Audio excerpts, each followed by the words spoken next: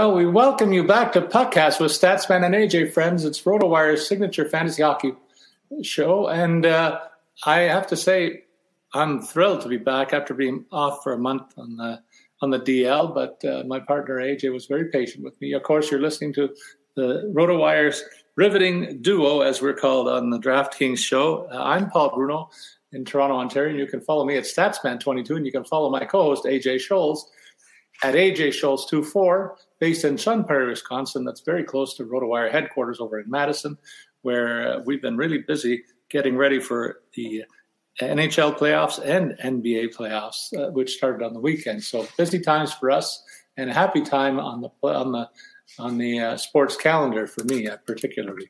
And today we welcome you back with round one edition of our playoff pairing previews. And before we get into that, though, there's a glaring omission in the landscape of the NHL in terms of playoff participation. A team that held the record for the longest active streak is not there, and of course, it's my buddy's Pittsburgh Penguins. So I got to give the floor to AJ as kind of a postmortem on the Penguins season. Maybe you can give a snapshot of what went wrong and what you forecast in the summer months for your favorite club.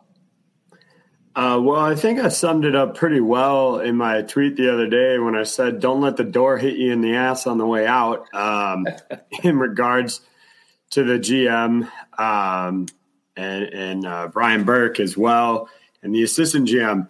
I thought it was interesting. I saw in the aftermath there that the AGM there had been the guy who pushed Hextall. He was really big on signing Michael Granlund there, which was a huge freaking mistake, to say the least. They're just, this bottom six was underwhelming. The overall Hextall didn't make, there were some good choices. I won't say his entire tenure was bad. Trading for Rickard Rakell was good. I thought he did a pretty decent job on the deals that he, kind of played hardball with Malkin and Letang to get them to sign. I thought those were good. But then you use up all that cap space to bring in Mikael Granlund, who had 5 points in 21 games, just was not good enough. And now we're stuck with him for 2 more years. It's going to make bringing back a guy like Jason Zucker really hard, if not impossible. But it wasn't all on him. The goaltending underwhelmed. The bottom six, as I said, was pretty bad. I think the only positive to come out of this whole thing is that I think most people would agree watching this season that Crosby, Malkin, and Letang are far from washed up.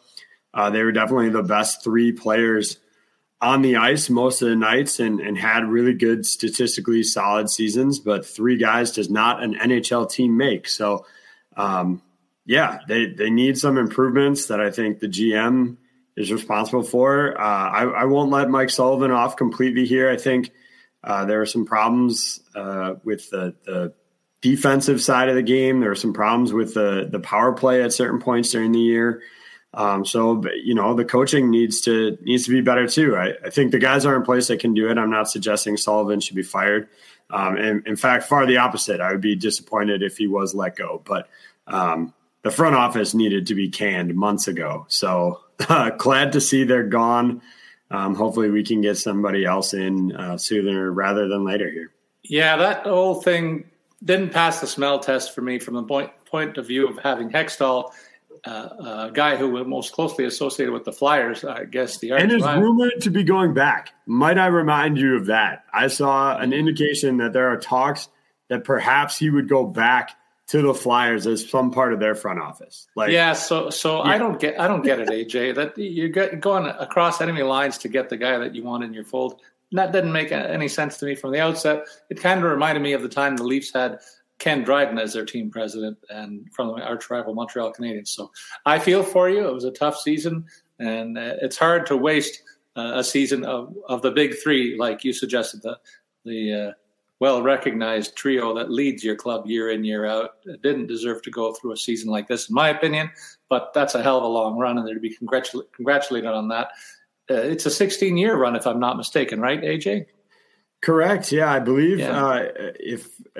Correct me if I'm wrong, listeners out there, Twitter followers, but I believe it was the longest active postseason run of any of the four major U.S. sports. So. Yeah, I can confirm that at least that applies for the NHL. And now, oddly enough, the longest tenured teams in terms of consecutive playoff matchups, one of the teams might surprise you, AJ. It's the Toronto Maple Leafs at 7 years in a row. So that kind of is a strange one. 7 years in a row of first-round exits. First-round exits, I know. I don't want to see it make it 7 this year in that regard. We'll save that one for later.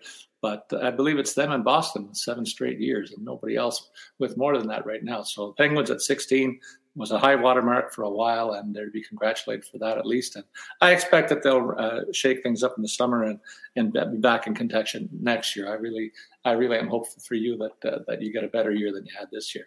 But we're looking ahead now, and AJ, we'll begin our assessment of the 8 series that are before us for this playoff round with our look at the Western Conference. The first matchup we're going to look at is between the Colorado Avalanche and the Seattle Kraken, who finished in the first wildcard spot.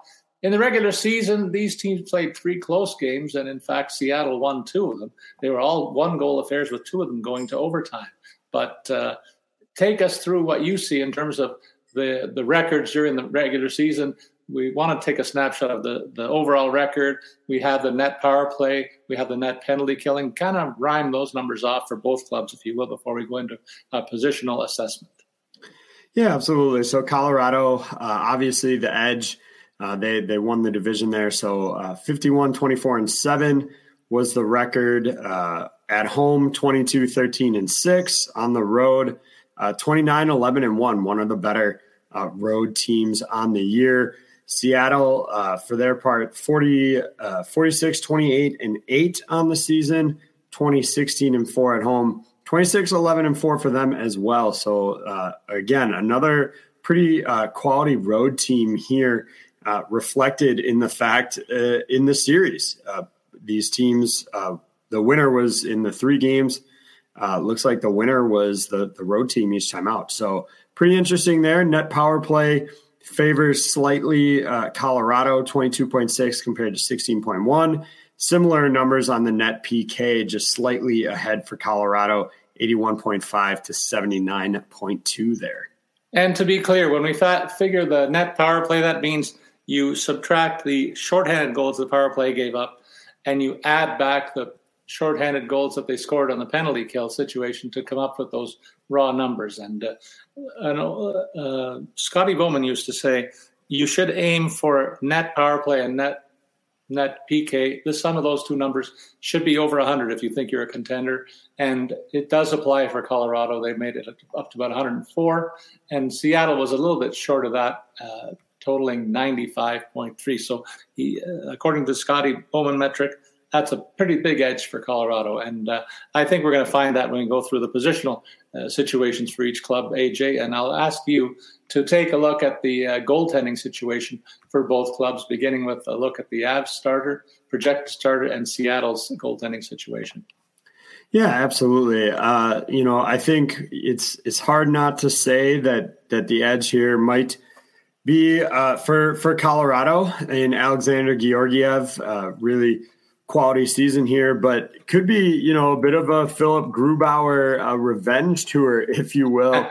The former Colorado Avalanche player had some really good numbers, especially his last season, won the Stanley Cup with them. And so Grubauer, obviously out for a bit of revenge overall in this one, but good seasons by both. Grubauer had dealt with some injuries, so only played in 39 games this season, whereas Georgiev, a little bit more of an every night guy this year, racked up 40 wins in 62 games, should be in contention for the Vezina. And I feel like, personally, I feel like that 62 game mark is about perfect for most of your workhorse netminders. You get 20 games or so off.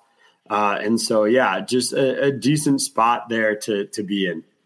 And with that said, I think you got to give the edge, though, to Colorado's net mining situation. Certainly, Georgiev had some of the best numbers across the league in terms of the numbers that he posted in his first year as the number one starter anywhere in his career. So he had a very, what you could call a pretty strong breakout campaign this season to backstop the Colorado club to one of the best records in the entire league. But you mentioned the revenge factor on the other side of the equation.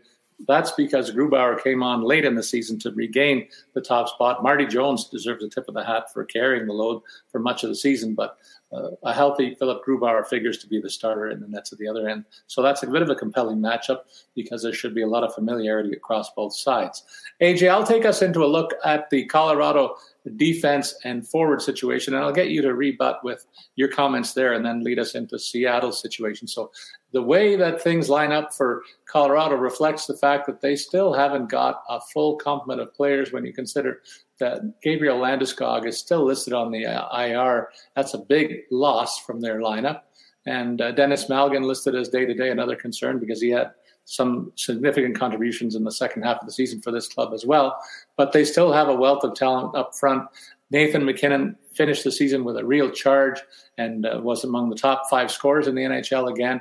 Mikko Rantanen topped the 50-goal mark, and really a case could be made that AJ, he was the team's MVP because so many players were injured around him, including both of his line mates for a period of time each. And he just continued to score and lead this club offensively all season long. They round out the top line with a sneaky DFS value in Evan Rodriguez. A bit of a strange choice on the surface of it, but when you consider they have a lack of depth on the left wing, it kind of makes a little bit more sense. And so he fits the bill there. And on the second line, they got JT Compher, who was an unsung hero for this club, but filled the second line center role very admirably for much of the season, having a career best offensive season. Arturi Lehkonen had a healthy year and produced regularly, but Valery Nichushkin backed up a breakout year last year with another solid one this season around. So that's a pretty good six-pack up front. And then Lars Eller is back in the fold, holding down the third line center role. And that's a key situation for me because there's not a lot of teams that have a 1-2-3 punch on the Western side that will equal these guys when you consider the quality that Compher and Eller proved to produce this season. Logan O'Connor, Matt Nieto rounding out the top 9. I don't think I'll go deeper into that mix for the 10, 11, and 12 forwards here, unless you feel differently, but I'll give you a chance to rebut in a sec. Moving over to the defense, Cale Makar had a bit of an injury-plagued campaign, but by all accounts is close to returning to health. He's listed as day-to-day still, but I think he's probably going to start tonight unless you have more information. Devin Taves emerged from his shadow to play more games and score a good number of points as one of the top scoring defensemen in hockey. A luxury for Colorado to have a pair like these two guys in the fold. But behind them, the emergence of Bowen Byram continues, and Samuel Girard continues to be a plug-and-play player of some quality to round out a pretty solid-looking top 4. And I know you like the third pairing in Jack Johnson and Josh Manson, two physical guys who have a real presence on the back end, more of a defensive side of the puck. So that's the way I see the Colorado depth chart at forward on defense. Your comments before you lead us into a look at Seattle. Yeah, I mean, they're a stacked group. Obviously, they unfortunately won't have, Landeskog for the postseason. That's a, pretty big blow. Even, regardless of who gets in that third spot, I think Evan Rodriguez probably will hold on to it. But, it could be in the mix. And, I'll say it's hard to look at this group on both the forward and defensive complement and not think that they have a slight edge compared to Seattle. But Seattle has made their way through kind of an unsung group, if you will, in which is kind of what you expect a lot of the times when you have an expansion team. Not everybody's going to be the big dogs like Vegas got, but Jared McCann, Matty Beniers, and Jordan Eberle lead off the first line. McCann, a 40-goal scorer this season, 70 points, production well above and beyond. Most years had never even gotten to 30 goals. I think both you and I, Paul, would have preferred during that expansion year that I would have liked him to stay in Pittsburgh, and then we traded him to Toronto, and then you guys let him go without ever, playing a game. I think we both would have preferred maybe to see him stick around for a little while there. Solid seasons, 20-goal seasons for both Eberle and Berniers. So really a quality first line, even though it doesn't have the name recognition that you get in Colorado there. Jaden Schwartz, Alex Wenberg, Morgan Gigi making up the second line, another group of kind of solid producers. Schwartz would be kind of the leading goal option on that group. And don't sleep on this third line in terms of goal production. Right now we've got Eli Tolvanen, Yanni Gord, and Oliver Borkstrand in the mix there, but I think Daniel Sprong could also compete for that spot. Bjorkstrand, 20 goals, Sprong, 21 goals. So this is a third group capable of scoring. So really three solid lines, a fourth line. I will mention Brandon Tanev, Ryan Donato. Again, we have Sprong right there now, could switch up, but that's a pretty physical, speedy line there as well. That might be the one spot where maybe Seattle has a slight advantage. I would say their fourth line probably better than Colorado's. Same goes for the blue line here. It doesn't have the name recognition of obviously Cale Makar, but Vince Dunn, 64 points, actually the second highest point producer on the team this season, behind just Jared McCann. So a really fantastic year for him. Pairs up well with Adam Larson, who's kind of the defensive-minded guy to Dunn's offense, although Larson had 33 points this season as well. Jamie Alexiak, Will Borgen. Similarly, Borgen, more of a defensive-minded guy than some others. Alexiak, the physicality, just a hulking guy. Carson Soucy, Justin Schultz rounding out the third pairing. Schultz numbers, have dwindled the last couple of years, but this is a guy with, obviously some championship pedigree. He won back-to-back Stanley Cups with the Penguins. Has, really is capable of adding offense if given the right role.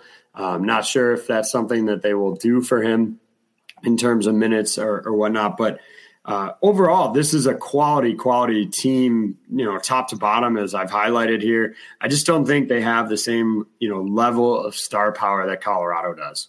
Yeah, I would agree with you, but I think it's worth mentioning that one of the key pickups they made during the season, AJ, is Eli Tolvanen. They picked him up off waivers, which was a real boon for them, that they were able to plug him in right to a third-line role, and he thrived over here. And so a key addition to round out the top nine offensively.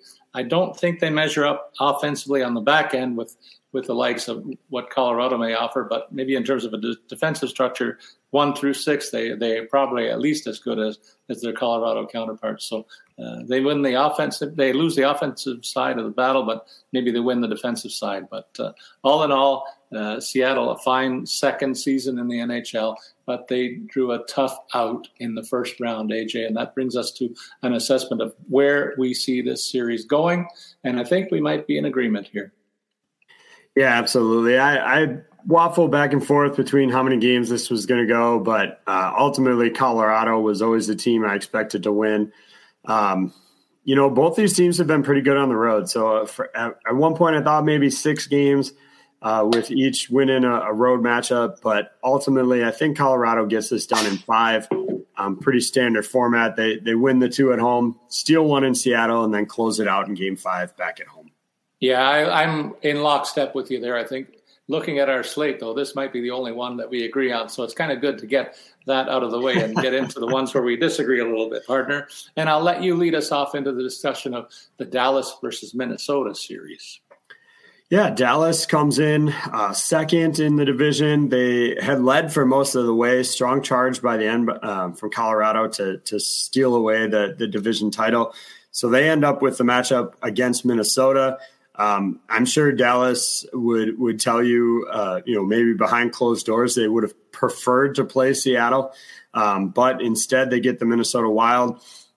Even split here. Minnesota did win both of their games in overtime. So maybe you could, in that sense, give the edge to Dallas. They won both of their games in regulation between the 4 matchups this year. As I mentioned, overall, Dallas with the better record by 1 win. They had a few more overtime losses to get kind of those extra points there. Both these teams, pretty similar records.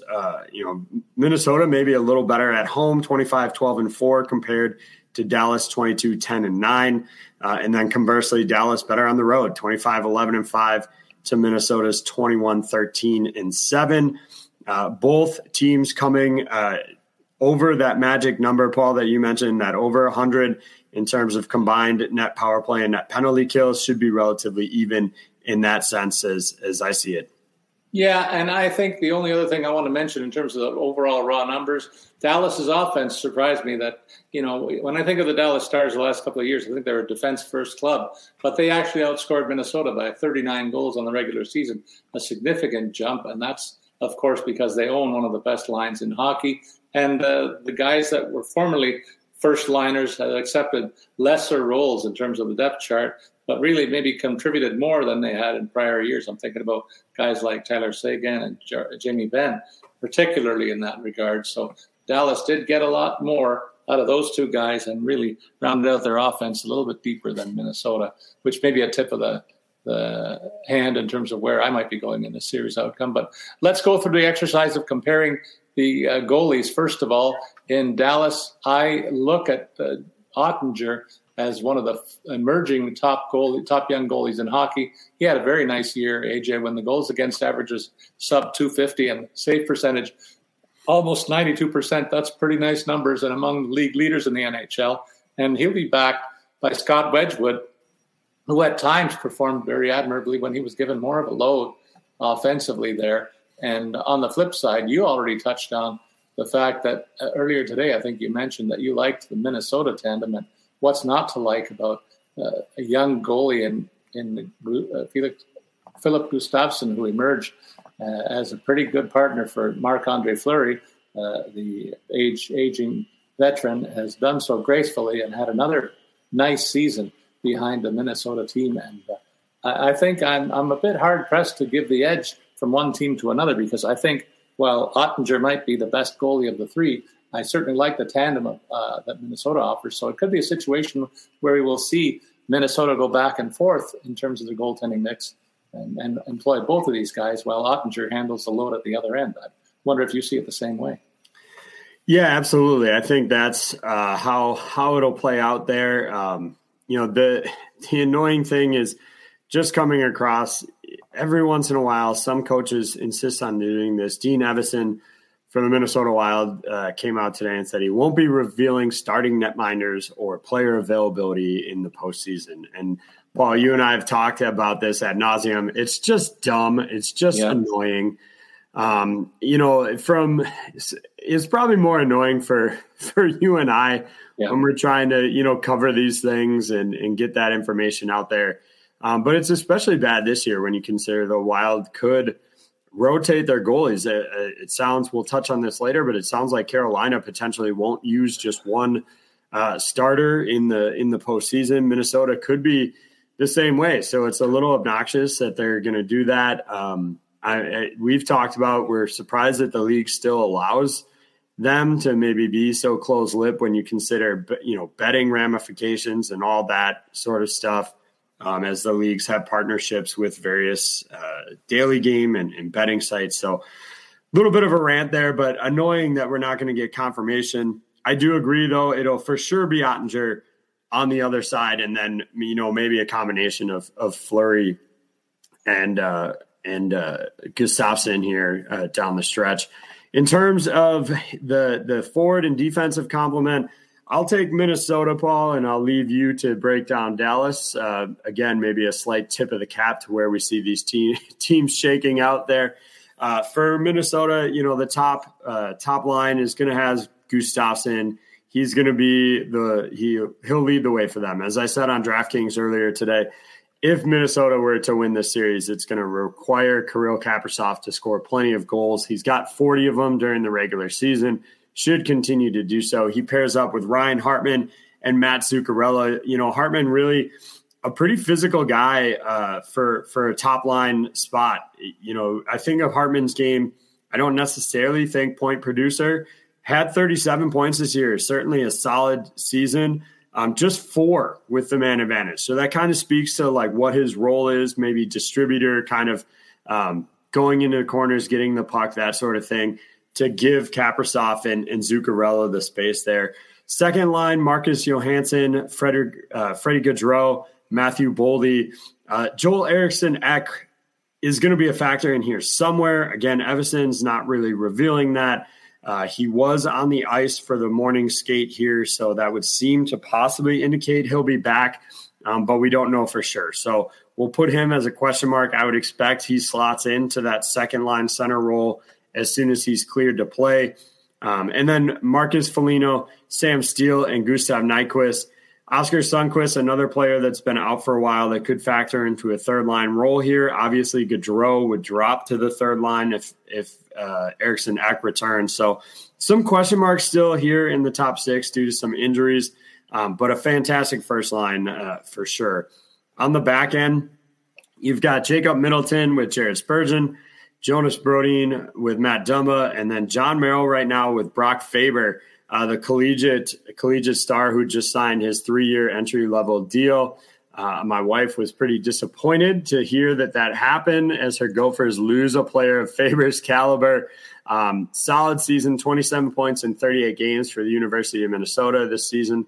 He'll fill in there right now. Again, another kind of injury question mark. Whether Faber remains in the lineup or not probably depends on John Klingberg's availability.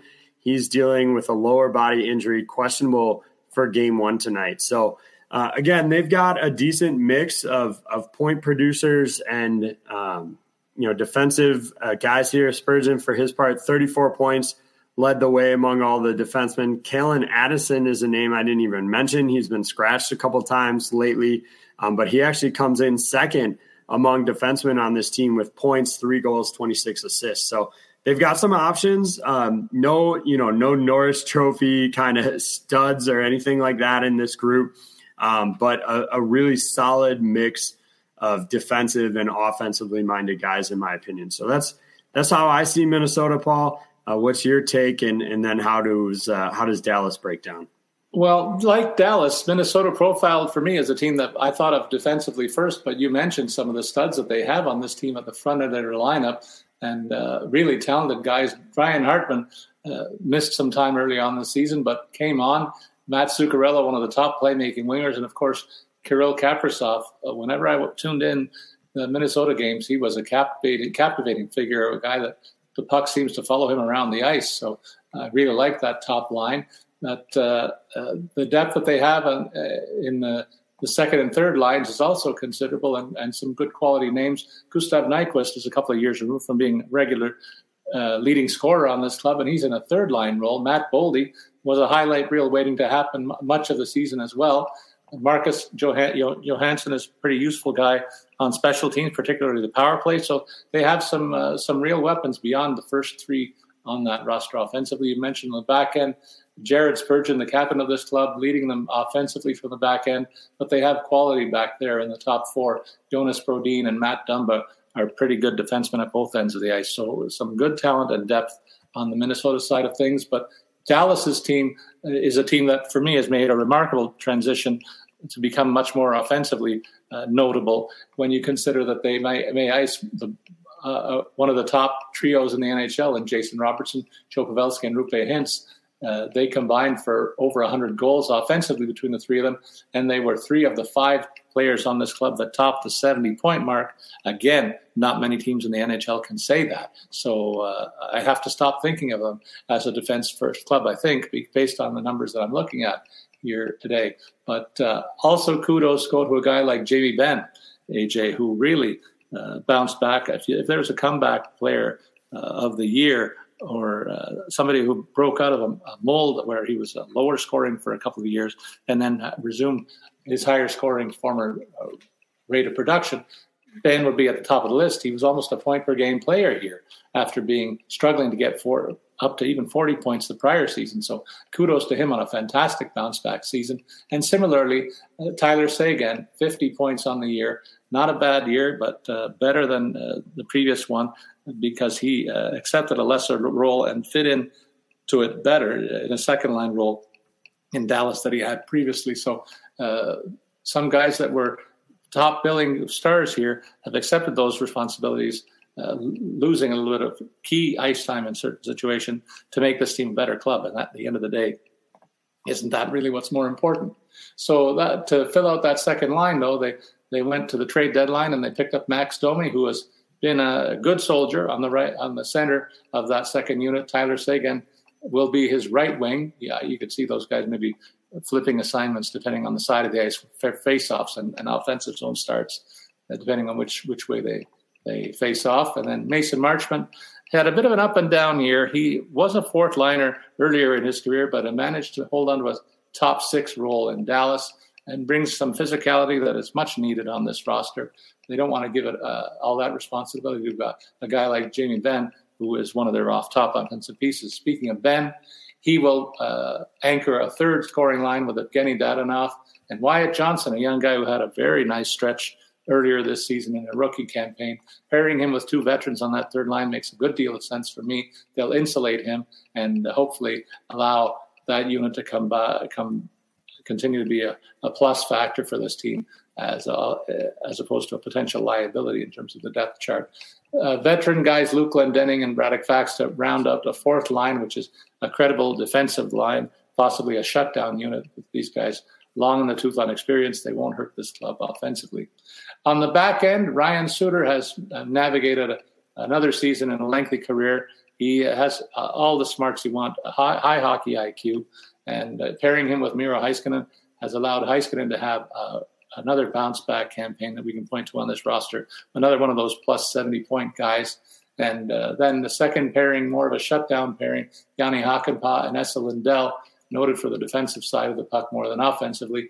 Thomas Harley and Colin Miller, maybe the same thing applies to them, although Miller has a pretty good shot on the back end. So really, the offense for this team will flow through the top pairing on defense, and maybe they'll struggle to look after the defensive side more with the rest of the roster on the defensive side of the puck there. So that's the way I see the Dallas team looking depth-wise, AJ. I think this is going to be a very close series.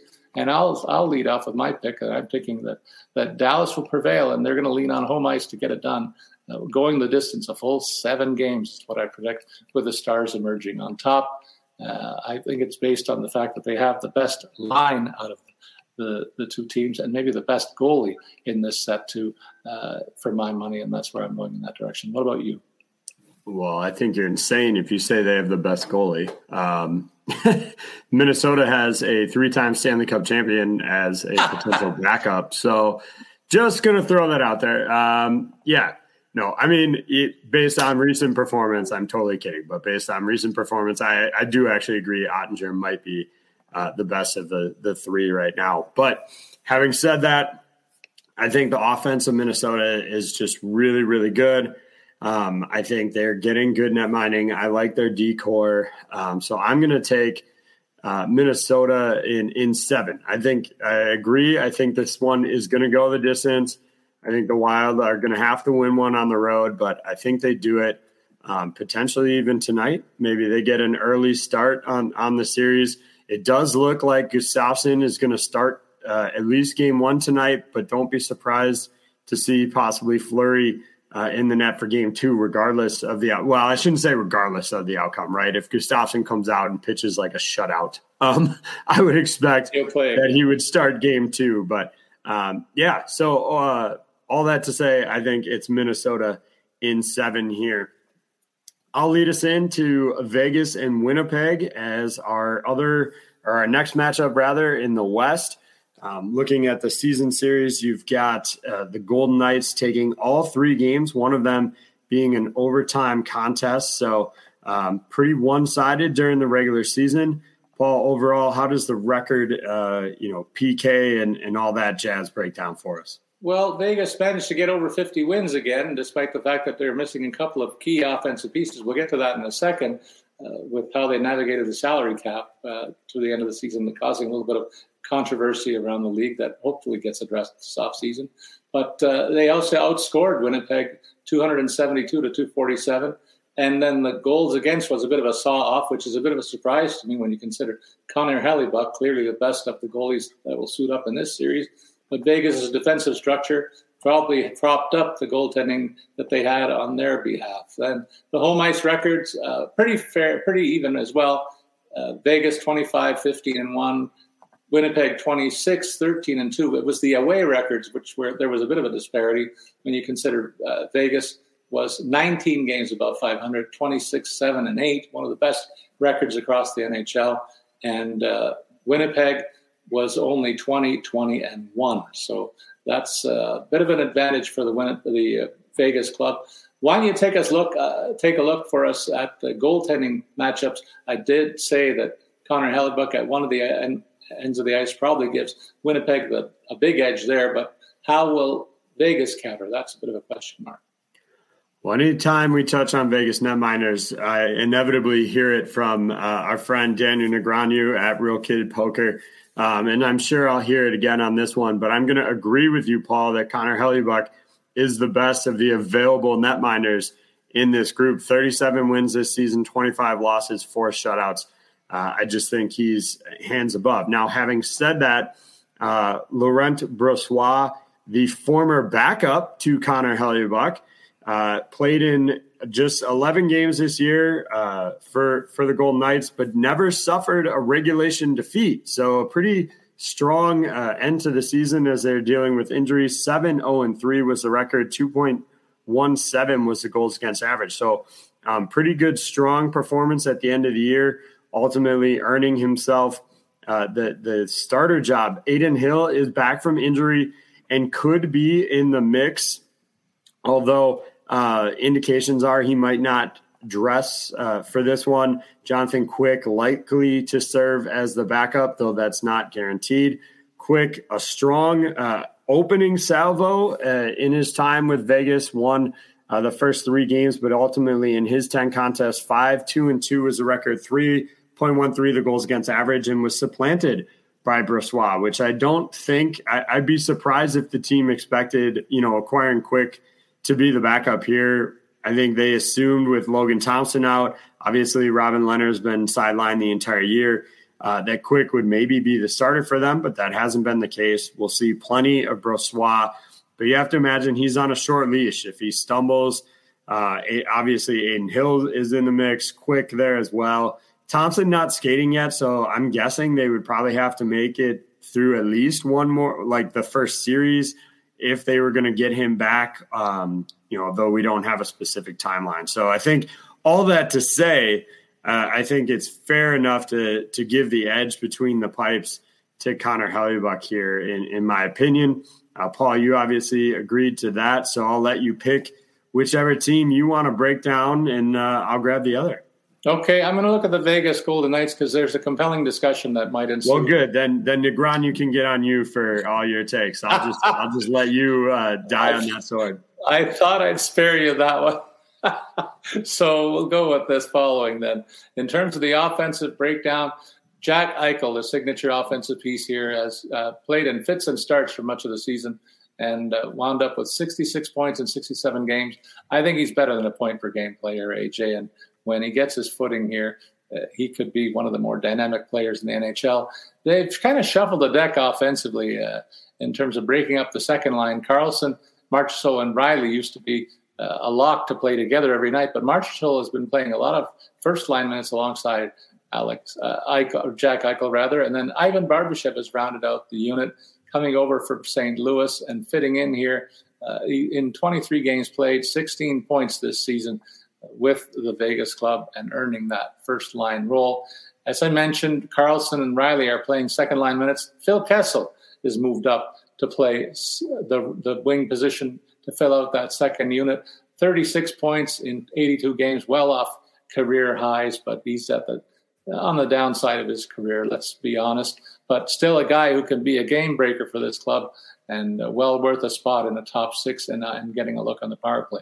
Where it gets interesting for me, AJ, is the third unit, because Chandler Stevenson has been kind of relegated to a third-line role where in years past he was a lock to play top 6 minutes, but it gives this team a real nice depth look at center with Eichel, Carlson, and Stevenson playing down the middle of the ice. But the real intrigue for me is Mark Stone is listed as being ready to play in a third-line role to really stretch this offense. He was the guy that was on the LTIR for a large chunk of the second half of the season and suddenly is ready to go in the playoffs. So it's the second time in their short history where Vegas has used this tactic to keep a guy out. Well, have a guy stay sidelined because of injury. Let's call it on merit. The same thing happened to Pacioretty a couple of years ago, and don't forget about Eichel. Yeah, and so they've done this, and they're not the only team that has manipulated their way through the salary cap. It happens with a lot of clubs, but it's kind of interesting timing for me, causing me to raise a Spockian eyebrow to say, see these guys ready for game one in the postseason. And Stone, if he's healthy, won't stay in a third-line role too long. I think I could easily see him moving up, maybe even as high as first line or second ahead of Marchessault or Kessel. Michael Amadio is a guy who was a fourth liner for much of his career, but he has had a bit of an uptick in his time with Vegas. A very nice year for him, 16 goals and 27 points on the season, rounding out their third line. And then on the fourth line, they have Keegan Colasar, Nicholas Roy, and Brett Howden. They'll be a typical trio to play against offensively. And then on the back end, I really like the four-pack here. Alex Pietrangelo and Alec Martinez, a real good 1-2 punch on the top unit. Pietrangelo anchoring the power play when Shea Theodore isn't. That's two very good quarterback options there. And Braden McNabb rounding out the top four. Zach Whitecloud is listed as day-to-day, but third pairing guy if he's healthy. And Nicholas Hague will join him there. Depth pieces, Ben Hutton, Braden Petcal, and Caden Korsak round out the depth chart on the back end for the Vegas Knights. I think a very deep team, and with the presence of Stone there, a real great addition as the playoffs are upon us. Well, over in Winnipeg, I'll start by just mentioning it looks like they're going to get a boost and get Nikolai Ehlers back in the lineup. He had missed some time with an upper body injury, just the season finale. So he'll be back seemingly without missing too much time. So that allows them to have Kyle Connor, Pierre-Luc Dubois, and Mark Scheifele on the top line. Look, this team is a little dependent on that top line in terms of goal scoring. You've got Scheifele with 42, Kyle Connor with 31, PLD with 27, and that rounds out their guys who had 20 or more goals this year. So they're pretty heavily dependent on that group. The second line, you've got Ehlers, who is limited to just 45 games this season. So obviously that was a factor in his production. 38 points in those 45 games. So certainly capable of producing. We've got Vladislav Nemestikov moving over to center and Blake Wheeler on the wing. Those two could obviously flip. Wheeler just 16 goals on the year, still got 55 points. So they're a good team, but yeah, just so goal dependent on that top line. You come in third line of Nino Niederreiter, Adam Lowry, and Mason Appleton. I would classify this group I would leave Lowry out of this. So really Appleton and Niederreiter, just two guys that I feel like should produce more goals and just don't. Appleton, again, only 41 games this year due to injury, had 5 goals. Niederreiter just 22 games with Winnipeg, 6 goals in those contests. So, you would like to see a little bit more out of him. I suppose if you add in his Nashville time, he did have 24 goals. So he would classify as a 20-goal scorer for them, sort of. It's a good group. It's a solid group. Whether they pair up against the Golden Knights, I think, remains to be seen. On the back end, this is where they may have a bit of an advantage. You've got Josh Morrissey, 76 points in 78 games this year. Just a fantastic season for him. Decent amount of that 28 came on the man advantage. So he does, get a high level of production with the extra guy on the ice there. He pairs up with Dylan DeMello. Brendan Dillon goes with Neil Pionk. And then, Dylan Sandberg, Nate Schmidt, Logan Stanley could also be in the mix on that third pairing. Neil Pionk, for Pooley's out there, is probably the only other guy to offer a decent amount of offensive upside. 33 points in 82 games. DeMello had 27. They're contributors, obviously, but in terms of defensive scoring, it's going to be all Josh Morrissey there in that group. So that's the breakdown of the Jets, Paul. All right, then what do you think? What's the outcome going to be? Well, I am going to go with Winnipeg in this one. I'm going to go with them in 7, and that is solely because of Connor Hellebuyck, and I think he gives them the edge. As I said, they are top line dependent. I think if Vegas can rely on their second and third line, they should challenge and make this a long series. Maybe get a little bit more than they did during the season out of Kessel. Or I should clarify, 2-time Stanley Cup champion winning Phil Kessel. So if they can get a little bit more out of him, Mark Stone's return is an X factor as well. How does he look? So they could match up really well. And so that's why I think for sure it'll go 7. But for me, the Hellebuyck factor pushes me to taking Winnipeg in those 7 games. Well, I know people have discounted Jonathan Quick and his possible contributions to Vegas's circumstances, but I think he's got a playoff pedigree himself. And while he hasn't had an outstanding time of it this season, I don't discount that factor in kind of narrowing the gap between him and Hellebuyck. I think definitely Hellebuyck is head and shoulders the top goalie in this, like we've said. But maybe the margin won't be as great if Quick can dial up some of his past playoff experience and bank on that. But I also think that you mentioned it for me. The offensive depth that Vegas has is a considerable advantage when I think about the fact that they can roll out 3 very good quality lines.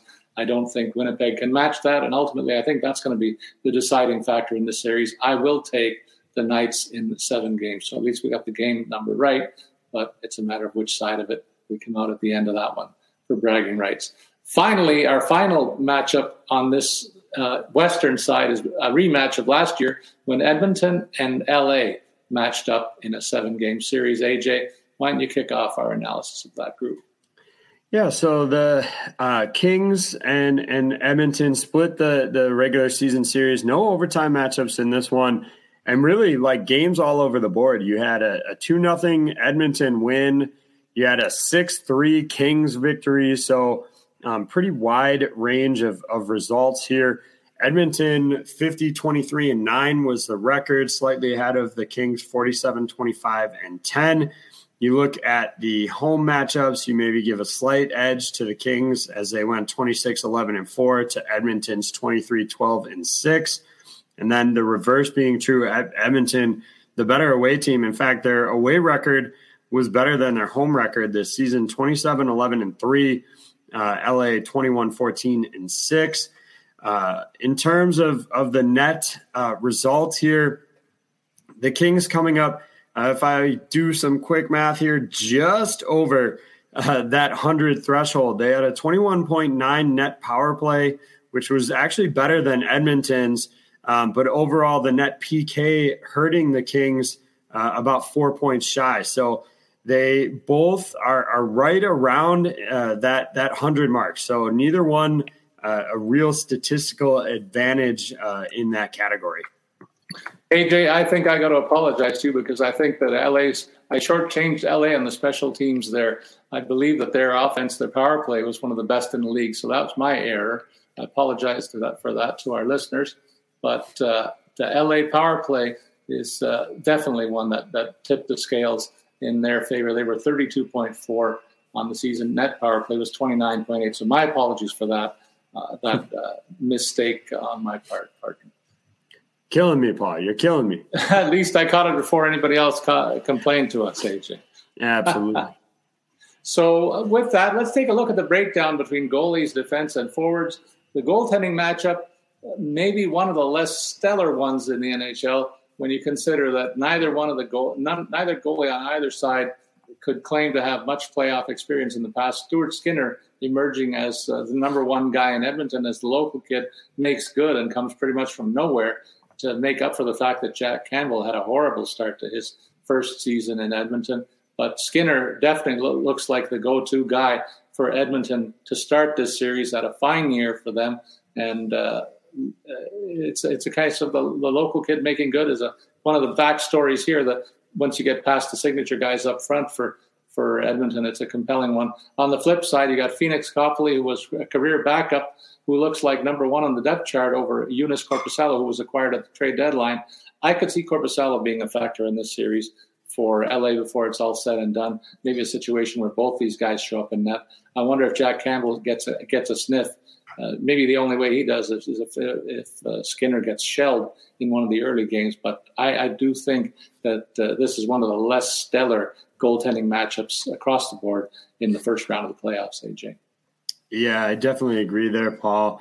I think we should note Skinner on an 11-game streak where he didn't lose in regulation. So he's looked really, really good down the stretch here. And I'll just stick with Edmonton, if you don't mind, Paul, and I will highlight this group. Obviously, we all know who the class of the team is here in Connor McDavid. Just another ridiculous season, 64 goals, 153 points. But he's not alone on this club in terms of offense. You've got Leon Draisaitl also hitting the 50-goal mark with 52, 128 points for him. And then 3 guys on the same team getting over 100 points.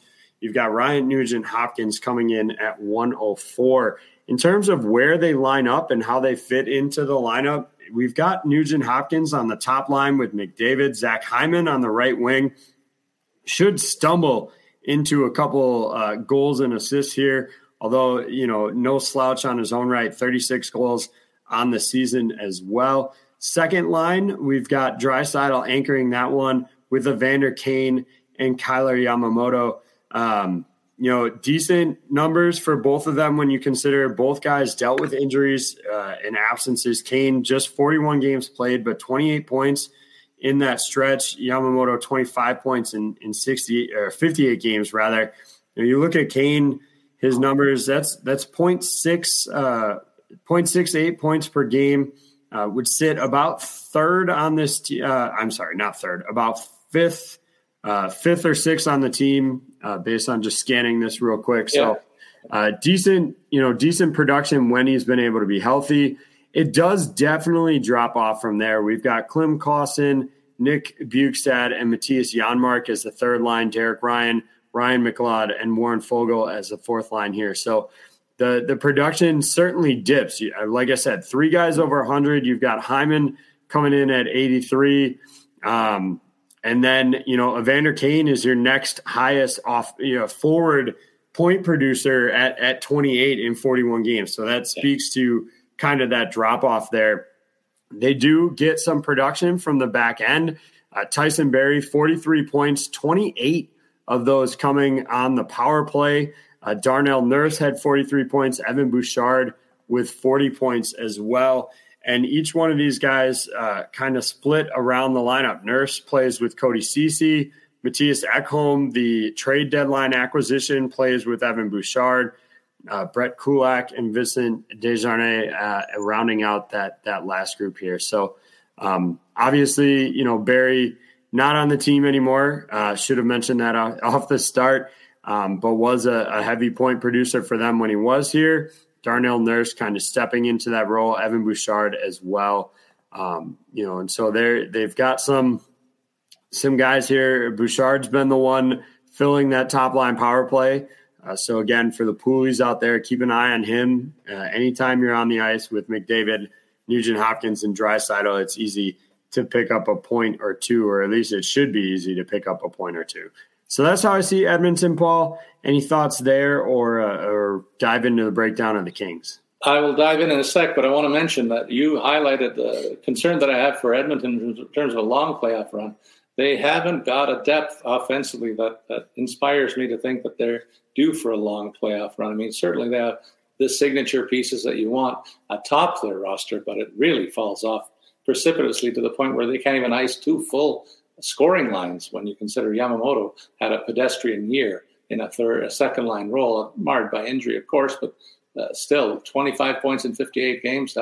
That's not even a 40-point pace on a season for a projected second line player. So that's just not good enough and not inspiring me to be on the bandwagon of so many others who have said, oh, this could be Edmonton's year in the Western Conference. I do think they have enough to push back against LA. That's a bit of a tip in terms of where I might lean in this overall series. But that's more because when I look at Los Angeles, AJ, I see a team that's not at the top of their defensive game. They have only allowed 3 goals less than Edmonton, who are notorious for being a poor defensive team. So that just tells you how far things have dropped off in Los Angeles. Of course, the quality of goaltending, a bit of an issue there, but certainly the lack of depth on defense, which I'll touch on shortly, is another concern for me when you look at this club. And they have the nice 1-2 punch at center that I always like to highlight, and Philip Deneau and Hansi Kopitar, two of the better two-way centers in the league. But they have to be on the top of their game here because they got their hands full with the two best offensive centers in hockey on the other end of the ice. So that's going to be the game within a game to see how the centers saw off in this series. And two of the better defensive guys at center on one side, certainly two of the top on the offensive side on the other side of the puck. Very compelling matchup for me. I like to watch the pivots most nights anyway, but this will be really something that kind of decides the fate of the series. In terms of the way LA rounds out their squad offensively, Adrian Kempe has been a fine offensive find here. Quinton Byfield finally taking a bit of a step in his development, rounding out the top unit there, but he's still wanting in terms of offensive production. 22 points in 53 games, not great, but he's there more for his size and the potential that he has on this team. But I think that there's a ways to go there to shore up that top unit. The second line kind of looks like a better one for me when you consider Deneau centering Victor Arvidsson, who had a nice offensive year, and Trevor Moore, when healthy, was a pretty good spark plug for this team offensively as well, coming up with 29 points in 59 games. Incredible season for him. So the third line, as they try to stretch the roster, they put a guy like Alex Iafallo, who was a top six player for much of the season. They put him on a third unit with Arthur Kaliev on the opposite wing and Blake Lizotte at center. So Lizotte, a bit of a drop-off from the other two guys at center, but still a decent-looking third line for me, maybe still better than anything that Edmonton's going to put out there. And then they got a couple of pluggers on the fourth line, Zach McEwen and Rasmus Kupari, alongside Carl Grunstrom, a more skilled player in that mix. On the back end in LA, it's still a matter of Drew Doughty and the cast of relative unknowns, though Sean Dursey has a real nice offensive upside to his game that has shown from time to time. And he had a nice 38-point season in 72 games played, so maybe the credible second offensive threat. But they picked up Vladislav Gavrikov to shore up their defense and be a really good second pairing guy with Matt Roy in a very tough shutdown pairing that I see in that sense, relegating the likes of Alexander Edler, a power play specialist at times, to a spare part role in Los Angeles. That's a pretty nice spare part to have if he's a healthy piece there as well. So I think there's no question there's a huge disparity versus the offensive Edmonton in terms of the upside, but the defensive structure of LA is going to be key here, and it's going to be challenged. And the centerpieces on the top two lines at the pivot position will go a long way to saying just how much of a chance LA has in this series, in my opinion. And with that said, AJ, I'm going to go to you to say, what do you think about the eventual outcome in this set? Yeah, I've been back and forth on the number of games that this will go. I definitely think Edmonton is going to win this series. I'm going to land on 5 here, and I think the only way it goes long is if Skinner has a tough outing or two that extends this. But like I said, he's been really, really good of late. I mentioned the 11 games without a regulation loss. It's actually been even better in his last 5 games, just a 1 goals against average over that stretch, including a shutout win over the Kings. So he's looked pretty good. Actually faced the Kings twice over that stretch. Gave up just 1 goal in 2 matchups against LA in the last 5 games. So he's got their number right now. And so I'm going to take them to win in 5. How about you, Paul? I'm right with you in lockstep. I just can't trust the fact that LA has fallen off their best defensive game as a team this season. And I'd feel a lot better if they had that structure intact. But I'm right with you. I'm saying Edmonton in 5 as well. So with that said, partner, let's take a pause to give our sponsors some airtime. We'll be back with some news and notes from around the league pertaining to the Eastern Conference quarterfinals that get underway this week as well. You're listening to the RotoWire's podcast. We're driven by the search for better. But when it comes to hiring, the best way to search for a candidate isn't to search at all. Don't search, match with Indeed. Indeed is your matching and hiring platform with over 350 million global monthly visitors, according to Indeed data, and a matching engine that helps you find quality candidates fast. Ditch the busy work. Use Indeed for scheduling, screening, and messaging so you can connect with candidates faster. Leveraging over 140 million qualifications and preferences every day, Indeed's matching engine is constantly learning from your preferences, so the more you use Indeed, the better it gets. Join more than 3.5 million businesses worldwide that use Indeed to hire great talent fast. And listeners of this show will get a $75 sponsored job credit to get your jobs more visibility at Indeed.com/Blue Wire. Just go to Indeed.com/Blue Wire right now and support our show by saying that you heard about Indeed on this podcast. That's Indeed.com/Blue Wire. Terms and conditions apply. Need to hire? You need Indeed. When you need mealtime inspiration, it's worth shopping Kroger, where you'll find over 30,000 mouth-watering choices that excite your inner foodie. And no matter what tasty choice you make, you'll enjoy our everyday low prices, plus extra ways to save, like digital coupons worth over $600 each week. You can also save up to $1 off per gallon at the pump with fuel points. More savings and more inspiring flavors make shopping Kroger worth it every time. Kroger, fresh for everyone. Fuel restrictions apply. Another day is here, and you're ready for it. What to wear? Check. Breakfast, lunch, and dinner? Check. Planning for what's next and how to save for it? That's where Bank of America can help. For your financial to-dos, Bank of America has experts ready to help get you closer to your goals. Get started at one of our local financial centers or 24/7 in our mobile banking app. Find a location near you at bankofamerica.com/talktous. What would you like the power to do? Mobile banking requires downloading the app and is only available for select devices. Message and data rates may apply. Bank of America NA, member FDIC. That's with Statsman and AJ. We'll be back after these messages.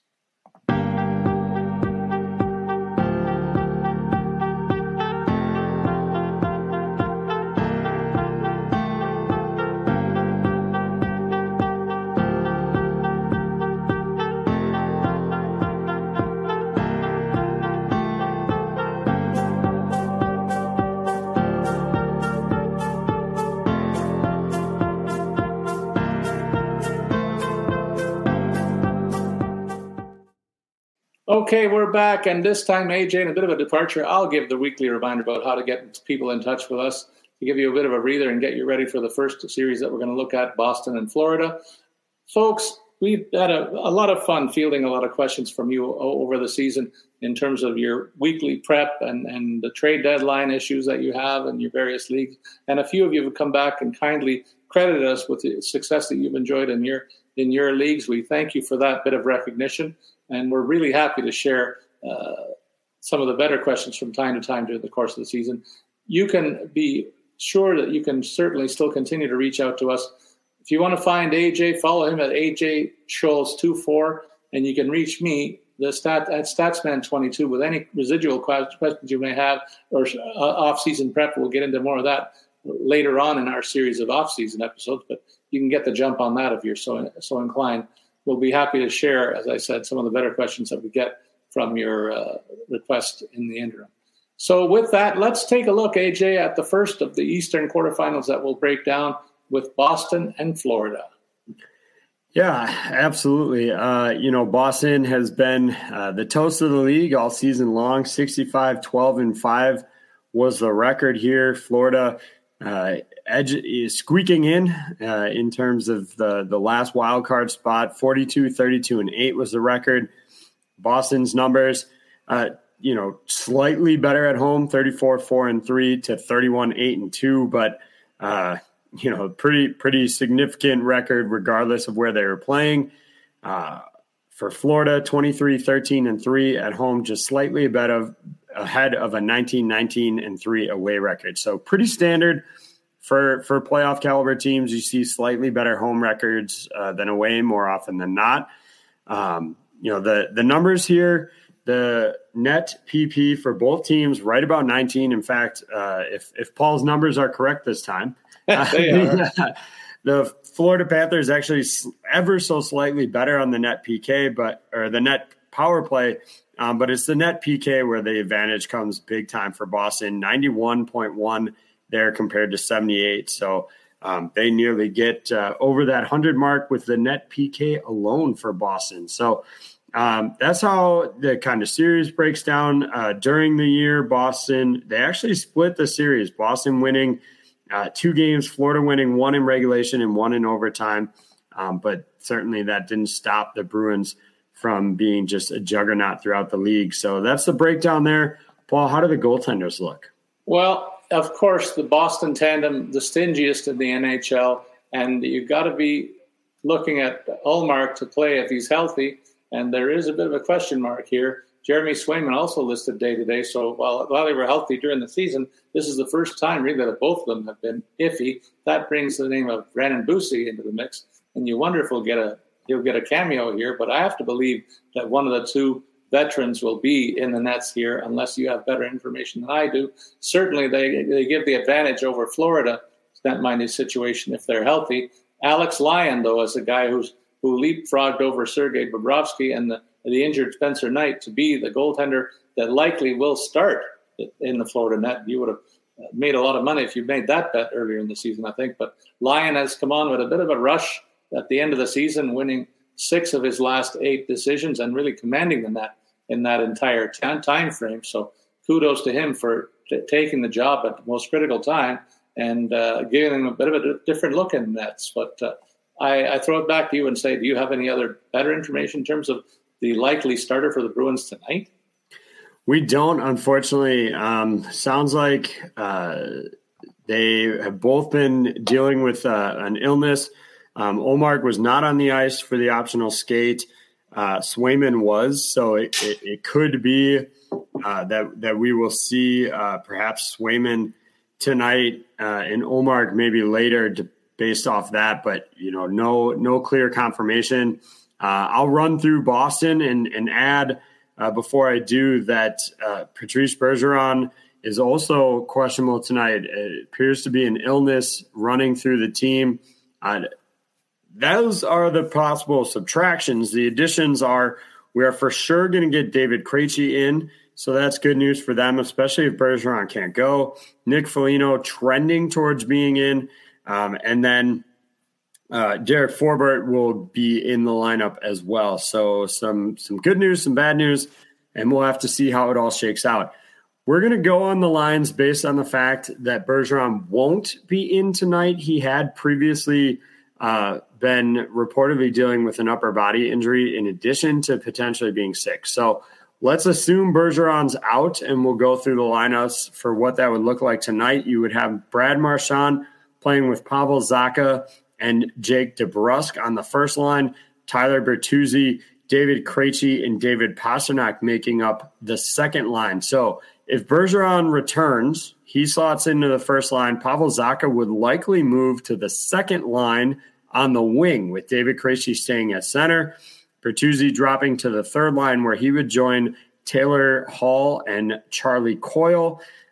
Nick Foligno would be a fourth line option for them as well. So a bit of a jumble here. Reminder, if you need to check that for DFS or playoff pools, run over to rotowire.com. We've got all the latest information for how that breaks down on the site. On the back end, Dmitry Orlov and Charlie McAvoy pair up. Hampus Lindholm and Brandon Carlo. Derek Forbort steps in. Matt Grzelcyk is the one we're expecting to be dropped from the lineup. Forbort will pair with Connor Clifton. Look, this team is exactly as it has been all season long, all year long. David Pastrnak leads the way in terms of goals.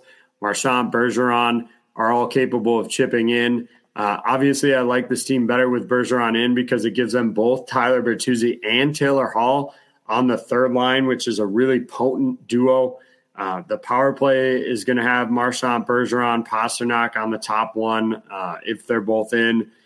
Probably with Krejci, maybe DeBrusk, and then Lindholm as the blue liner here. So they've got a ton of offensive talent throughout lines 1 through 3 and really match up dangerously well. And even without Bergeron out, you've got Taylor Hall on the third line, Bertuzzi with Pastrnak on the second, Marchand on the first with Pavel Zacha. Like, even without Bergeron in, they've got 3 quality scoring line. It's just they get that much better, not only obviously adding Bergeron, but in terms of depth when he's in the lineup there. So this is a team that's going to be hard to beat. They have been all season and hard to beat in the playoffs.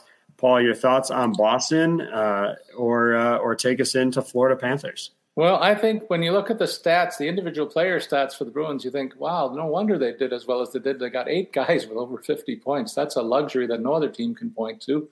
And the defensive structure is, of course, unequal. So it's rare that a team leads the league in scoring and defensive metrics. And no wonder they had a record-setting season this year. But if there's one team that I think that could throw a little bit of a scare in them in the first round among the contenders in the wild card hunt, Florida would be my pick, AJ, and it's because they have a very nice looking depth offensively and a 3-pack of defensemen on the back end who have that offensive upside to their game as well as a good, solid defensive acumen.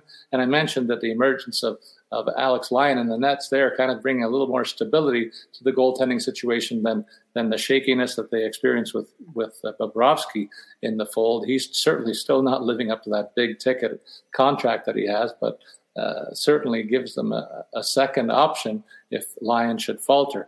But it's the offensive upside of Florida that gives me hope for them. And I'll take us through a breakdown of that grouping when you consider they've got one guy anchoring each of the top 2 lines. It's interesting to think that they could round out 2 solid scoring lines, but that's what they've done. Alex Barkov, a really unsung player in terms of, he's kind of like Patrice Bergeron light, if you will, sometimes I think, when you consider he's a big, rangy guy with a very good offensive game, but also a very credible defensive side to his to the game structure and a physical presence as well.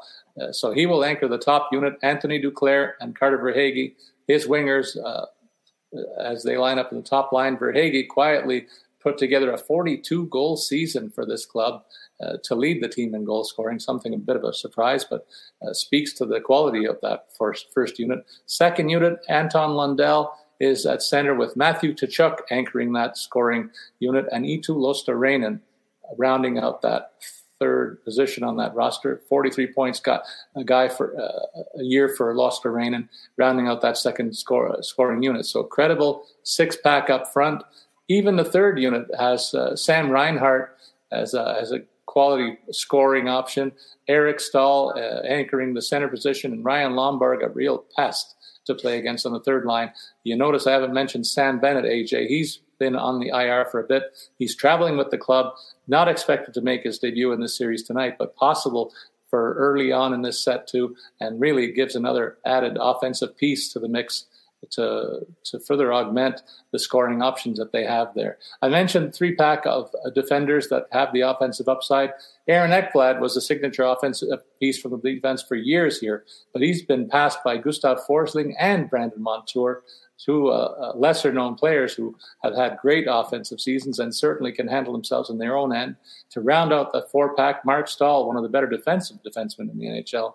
And then a third pairing is marked by one of the toughest, meanest players in the league, in Radko Gudas, worth a mention there, to make it 5 credible options on the back end. One of Josh Mahura, Michael Benning, or Casey Fitzgerald will round out that 6-pack, but those first 5 names are pretty formidable as a part of that group for me. So with that said, AJ, any thoughts for you on, does Florida actually have a chance in this set? I'm going to say I think that they're going to give Boston a bit of a surprise. I think the biggest surprise could be tonight. I have Florida winning this game tonight because of the uncertainty around the Boston roster, but I still think the Bruins have way too much depth and too much going for them that they won't be toppled in this series, but it'll go a little longer than most people think. I call the Bruins in 6. Yeah, tonight's question marks have me waffling a little bit on the number of games here, but I still think if there's any team that could pull off a sweep, it would probably be Boston. I don't anticipate that, but I do think it'll close out in 5 games. So a little bit quicker here than otherwise. Now we get to the matchup. In fact, Paul, I almost want to make you skip this. I almost want to hold it to the end. Should we skip it? Should we do Carolina, the Islanders next? Sure. Let's All right. We're going to torture Paul a little bit longer here before we get to Toronto and Tampa. So we'll talk Carolina against the Islanders and looking at the regular season series, it was mostly Carolina. They got 3 wins out of 4 contests. The Islanders did get 1 there. Carolina 52-21-9 compared to New York's 42-31-9.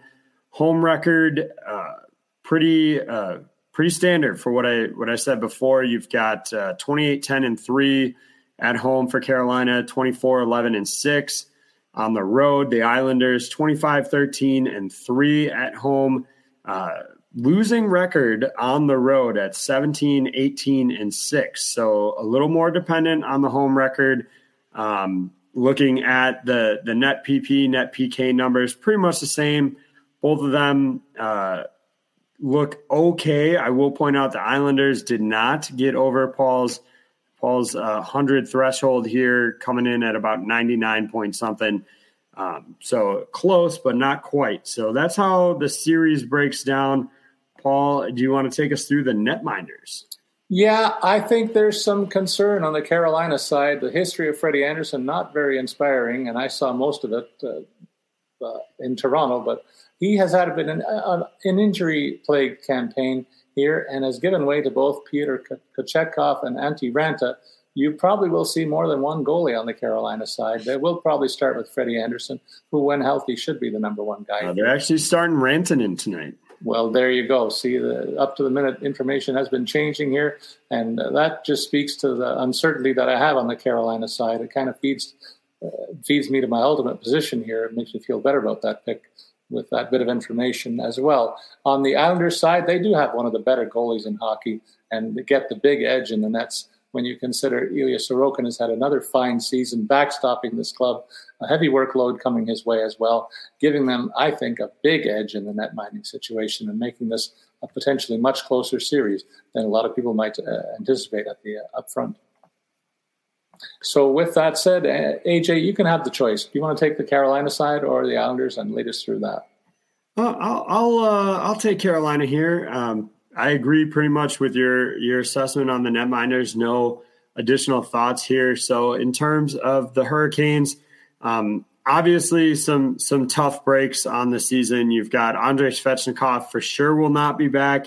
Mash Pacioretty, we haven't really heard much out of him. I'm guessing he's probably not going to be back unless they made it a really deep run, but that Achilles injury pretty much rules him out. So we're going to factor in both those guys out permanently. Andre Kasha, another player we haven't really heard a whole lot about since he was out and likely in a similar situation. We won't see him. So Teuvo Teravainen sitting in the first line left wing spot with Sebastian Aho and Seth Jarvis there.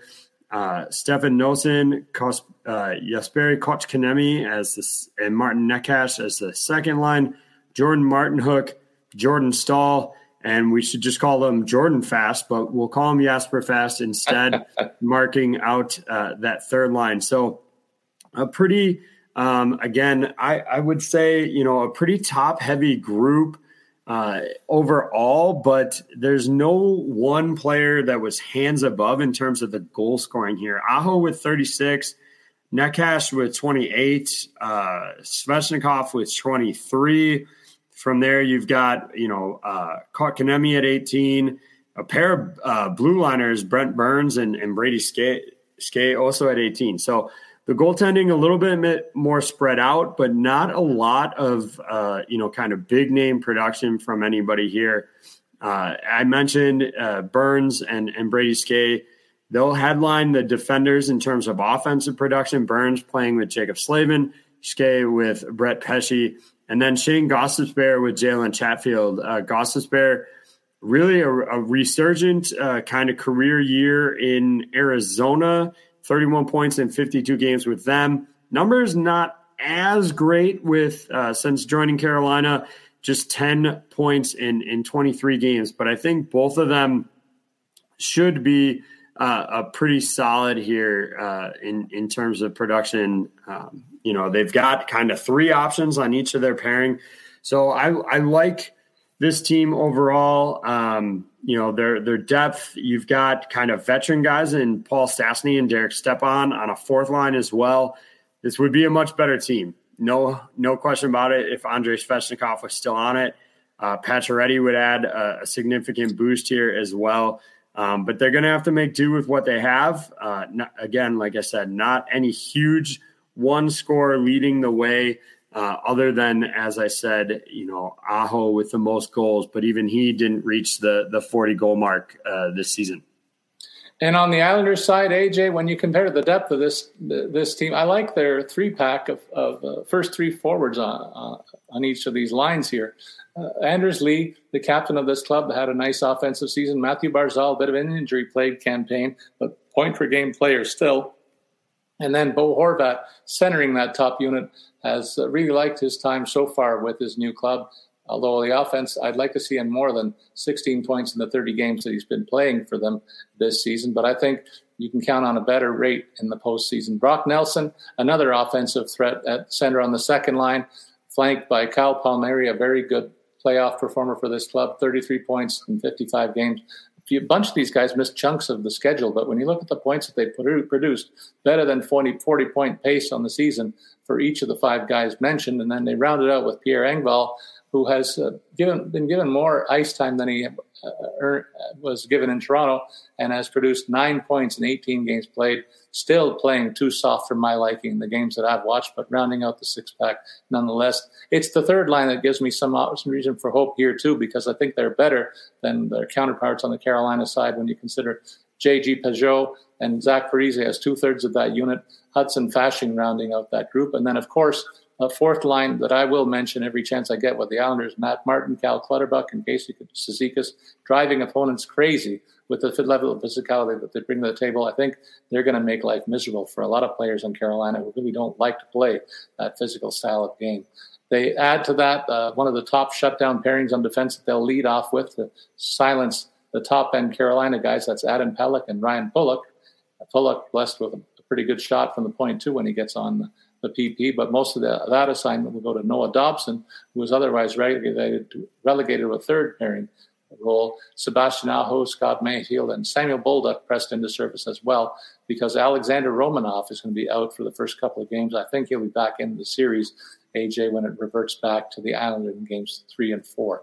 So I like the depth of the Islanders offense a little bit more than the Carolina club, which is, as you say, a little bit top heavy. And it kind of narrows the gap between these two clubs, in my opinion.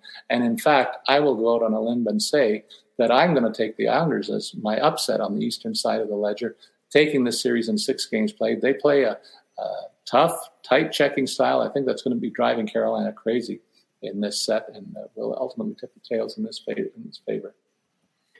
Yeah, for me, I couldn't do it. I couldn't pick the Islanders. There's just, yes, they're a hard to play against team, but Carolina, I think, has maybe the better defenders in terms of offensive upside, and I like their top line a little bit more. So overall, I went the other way. I went with Carolina in 6 myself. So we'll see. This one, for me, probably the closest where I was hedging one way or the other in terms of team, not just game. So I'm going to go Carolina on this one. Let's keep it rolling, Paul. We'll keep your torment going for one more series as we push Toronto and Tampa off one more round here and go with the Devils and the Rangers. Pretty even regular season. You could argue the edge goes to the Devils, as both their wins came in regulation, while the 2 Rangers victories. Oh, I'm sorry, I misread that. So definitely going to the Devils. They won 2 in regulation, 1 in overtime. The Rangers' only win in the 3-game series came in overtime here. So you look at the series overall. New Jersey Devils. Or the season overall, rather, New Jersey Devils 52-22-8 overall record. Actually a better road team than home team. They had 28-9-4 as the away team, 24-13-4 at home. And that's true of the Rangers as well, just not quite as significantly here. Rangers 47-22-13 overall, 24 of those wins coming away. Overall, in terms of net PP, net PK, pretty much even overall. Slightly better net power play numbers for the Rangers, slightly better net PK record for the New Jersey Devils. So should be a pretty even matchup. Looks like that breakdown pretty good. Paul, the netminders, I'm guessing you aren't going to say that that's a pretty even breakdown between these two teams. Might lean towards one or the other. Or am I wrong? Are you a Vitek Vanacek aficionado? I am, actually. He's had a very nice season, kind of a second tier of the top goalies in the NHL is what he emerged to become. He was very helpful to me in my regular season on a couple of clubs where I thought he might be a guy that got more of the edge there on a team that played among the best hockey of any club in the NHL season. So pretty good found money in terms of Vitek Vanacek. Maybe the loyalty that I have to him, it kind of makes me say those things. But certainly on the other side, you're looking at one of the best goalies in hockey in Shesterkin, not to be overlooked at all or undersold as one of the top guys, and he'll be in the Vezina hunt when that trophy is handed out this year as well. So that's the way I see it as well, AJ. And I wonder how you think about the defensive side of the puck and the forwards. Take one side and I'll take the other. Yeah, I'll go with the Rangers in this one. Again, maybe a little bit of a tip to where I see this series going here. This for me is one of the deeper teams, and I really like their forward complements. You've got all kinds of combinations here. Top line: Chris Kreider, Mika Zibanejad, and Patrick Kane. I don't think you can undersell the contributions, both in terms of actual on-ice play, as well as Kane having, some championships to his name. So I think that gives them a really formidable top line. Artemi Panarin, Vinny Trocheck, and Vladimir Tarasenko on this second line here. Just veteran guys who are goal scorers, who are very capable. Obviously Tarasenko has struggled with the injuries last couple of years, some shoulder problems, but so far so good, really healthy. And then I love this third line, their youngster line, Alexis Lafreniere, Philip Hedl, and Capo Caco making up that group. I just think top to bottom, these first three lines are really good. They're really strong. The temptation at times has been to pair up some of these younger guys with the veterans. And it really, I won't say it's worked poorly, but it just seems they play better with each other, which would, kind of go against what you would normally expect that maybe the veteran play would get them over the line here. But, just a ton of production throughout this lineup. Zibanejad, 39 goals, Kreider, 36 goals, Patrick Kane, for his part, numbers with the Rangers were 5 goals in 19 games, 12 overall points on the season, 21 goals overall. So plenty of 20-goal producers throughout this lineup. The blue line, I like this group as well. On the blue line, Ryan Lindgren with Adam Fox. Fox obviously being the big name defenseman in terms of production, 72 points this year. Really great campaign by him.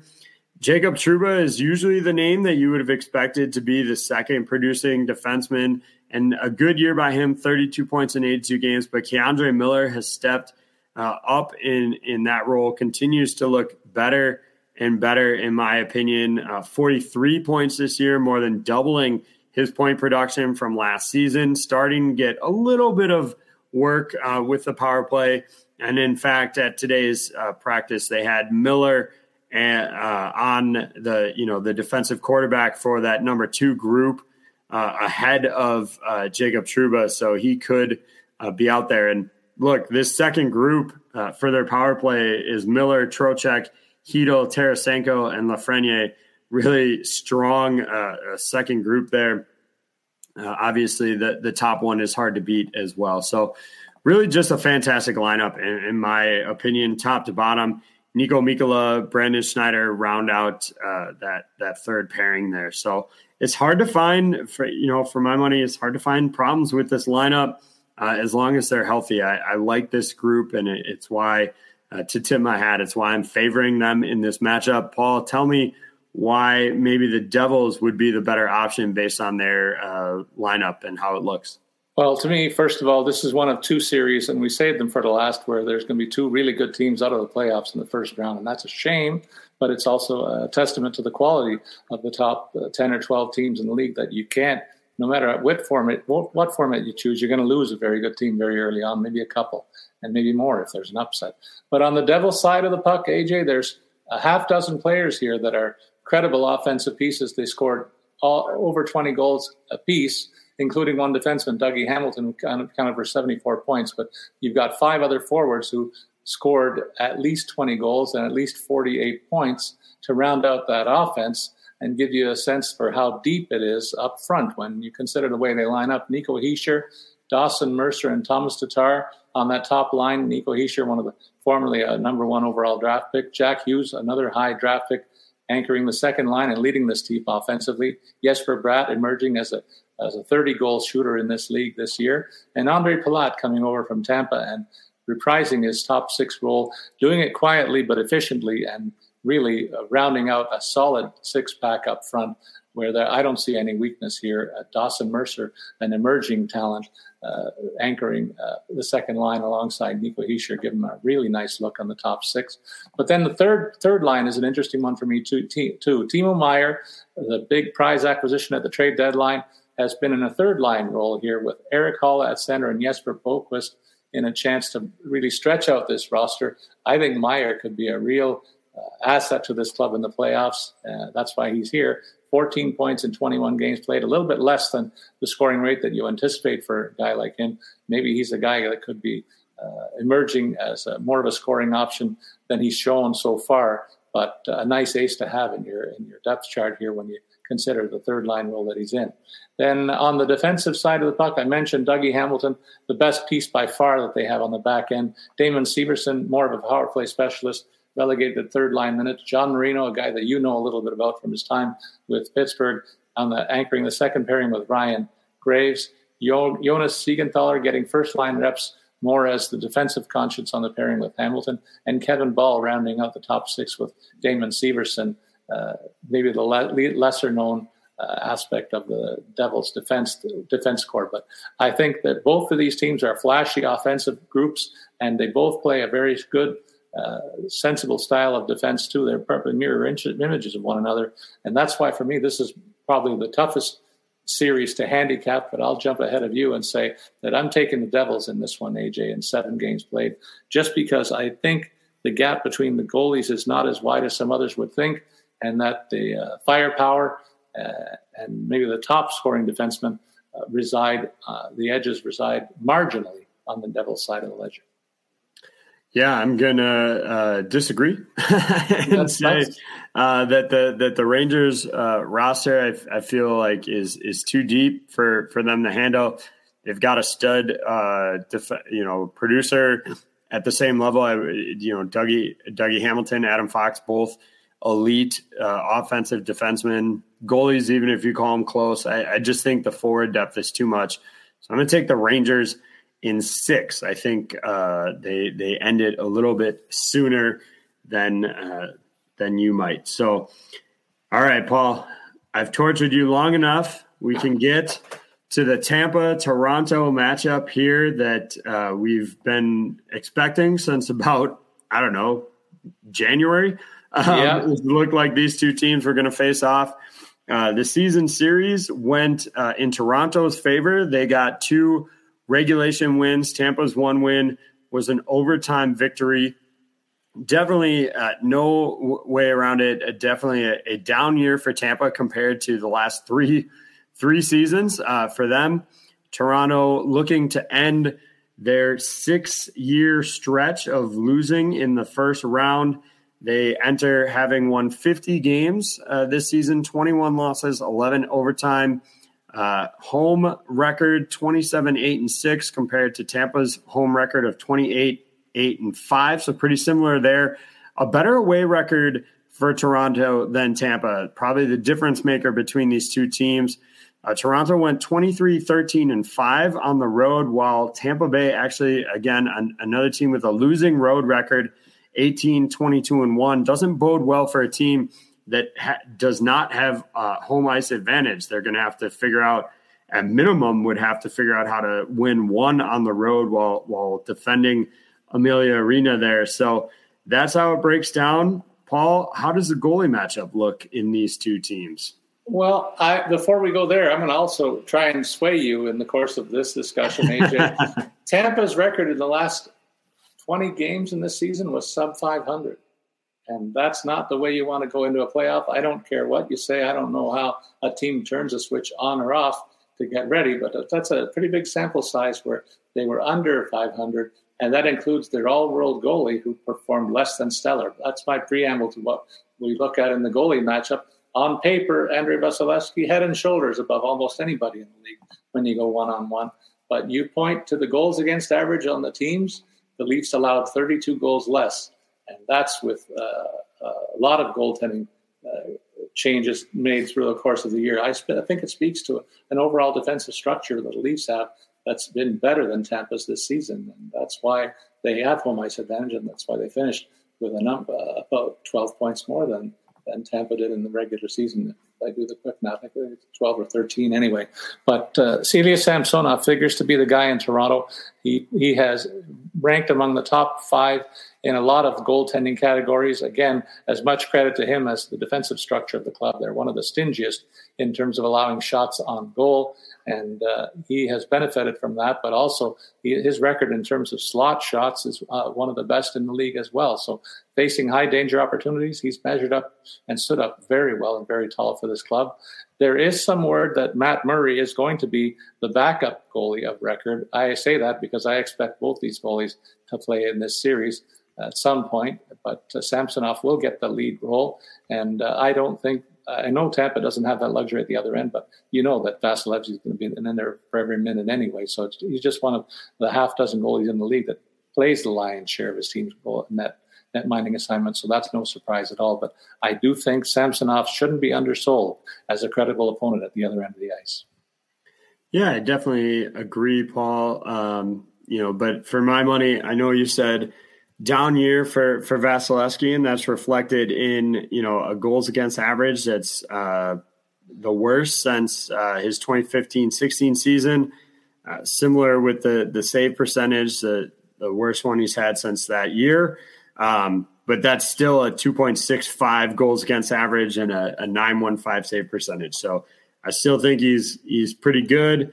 Brian Elliott's numbers weren't great, so hopefully they just don't see a whole lot of Brian Elliott here in the postseason. That would be the ideal for them. So, all right, we'll break down these teams. I'll start with Toronto. No, of course not. Of course I'm not going to start Toronto. I'll take a look at the Tampa Bay Lightning here. Look, it's the same for the most part. It's the same lineup we've seen the last 3 years playing in the Stanley Cup Finals here. Steven Stamkos, Brayden Point, Nikita Kucherov on the first line. We've got Brendan Hagel, Anthony Cirelli, Alex Killorn on the second line. Third line comes through of Ross Colton, Nick Paul, Mikey Eyssimont. Probably Tanner Jeannot would fill into that Eyssimont role, I would guess. Once cleared to play, he's not going to play game 1, but door open potentially for a game 2 return. And then a really veteran strong fourth line here that, again, one of the best, I think, in the postseason here. Patrick Maroon, Pierre-Edouard Bellemare, and Corey Perry. That's a tough veteran group to play against here. Overall, in terms of how they looked this season, you've got obviously Stamkos and Kucherov, some of the best. Kucherov, 113 points this year. Brayden Point, 51 goals on the season. Stamkos, 84 points. And production kind of continues here. Brandon Hagel with 30 goals and 64 points. Killorn, 27 goals, 64 points. So they've got some strong production there. You could maybe argue they're a little top 6 heavy, not as much depth beyond that. Defensively, they've got a pair of offensively minded studs here. Victor Hedman, he'll pair up with Nick Perbix, Mikhail Sergachev, who actually Sergachev looks like he's going to be on the number 1 power play, at least for game 1 here over Hedman. He's with Darren Radish.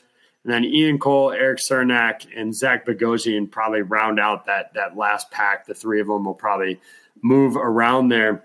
Sergachev with 64 points on the year. Victor Hedman with just 49. So you could call that a down year for Hedman, but a down year for Hedman is better than most defensemen do in a regular season.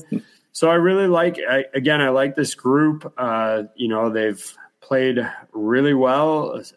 They've played a lot of extra hockey. I think that can't be oversold. A lot of extra hockey the last few years. So they could be a little bit more fatigued, overall. But this is still a really good team. I think anybody that's coming into this, and I know you're not, Paul, but anybody coming into this thinking Toronto is going to come in and steamroll this one in 4 games or something is sorely mistaken. But Paul, how do you see your Leafs break them down for me? Well, I'll begin with the core 4 offensively. Austin Matthews and Mitch Marner had another great year offensively. Matthews a little more injury-riddled in the first half, played through a wrist injury, and kind of remarkable when you think about it, that with that wrist injury, he still compiled a 40-goal season in 72 games played. So good on him. Mitch Marner led the club in scoring with 99 points, again in the running for All-Star votes recognition at the end of the year as maybe the top right winger in the league, or one of the 2 or 3. And Michael Bunting rounds out that top unit. He was a guy that was missing last year's series. They lost him to injury, so that's a plus to have him back in the fold, because he brings that agitating, edgy style of play to the top line and kind of insulates Marner and Matthews a little bit. They were without that aspect last year in this matchup. John Tavares, Willie Nylander, again, point-per-game players this season. They will be linked with, it shows on our depth chart, Ryan O'Reilly, but I could see Calle Jarnkrok slipping in to that role and putting Tavares at center. And Jarnkrok having his best offensive season as a pro with 20 goals this season. That didn't hurt the club at all when he played top 6 minutes. I'd like to see them stretch this roster by putting Ryan O'Reilly at the helm of the third scoring line and moving Achari to the wing alongside Kerfoot. I think O'Reilly would certainly neutralize and then some anything that the Bolts have on the bottom 6. And then beyond that, it's Zach Aston Reese and Sam Lafferty and David Kemp, one of the better checking fourth lines in the league. Certainly, you talk about the physicality of the Tampa fourth line unit. They could be a handful at times, but I'll also point to a game late in the season, AJ, where Pat Maroon took on a little bit more than he could chew when he fought Luke Schenn, and Schenn dismantled him to the point where I think that it's got to give him a pause to think. Last year, he challenged the Leafs' entire bench because he was running roughshod over this team, and they didn't have an answer. The Leafs have upgraded their physicality significantly, and I think that's going to wind up neutralizing the fourth line of Tampa in this series. And I think that the Leafs could get some offense out of their bottom 6 where they didn't last year. So that's where I think the scales will be tipped in terms of the series. The Leafs offense is deeper and it's meaner, and that's what you need against the Tampa club. That's the recipe for success that Tampa used, and I think the Leafs are going to flip the script here. I really do. On the defensive side of the puck, the Leafs are going to start off with DJ Brody and Jake McCabe as a pair of very solid defenders. McCabe went about 10 or 12 games before he was on the ice for even a goal against in his tenure in Toronto this season after the trade deadline. And TJ Brody has simply put the Leafs' best defensive defenseman, bar none.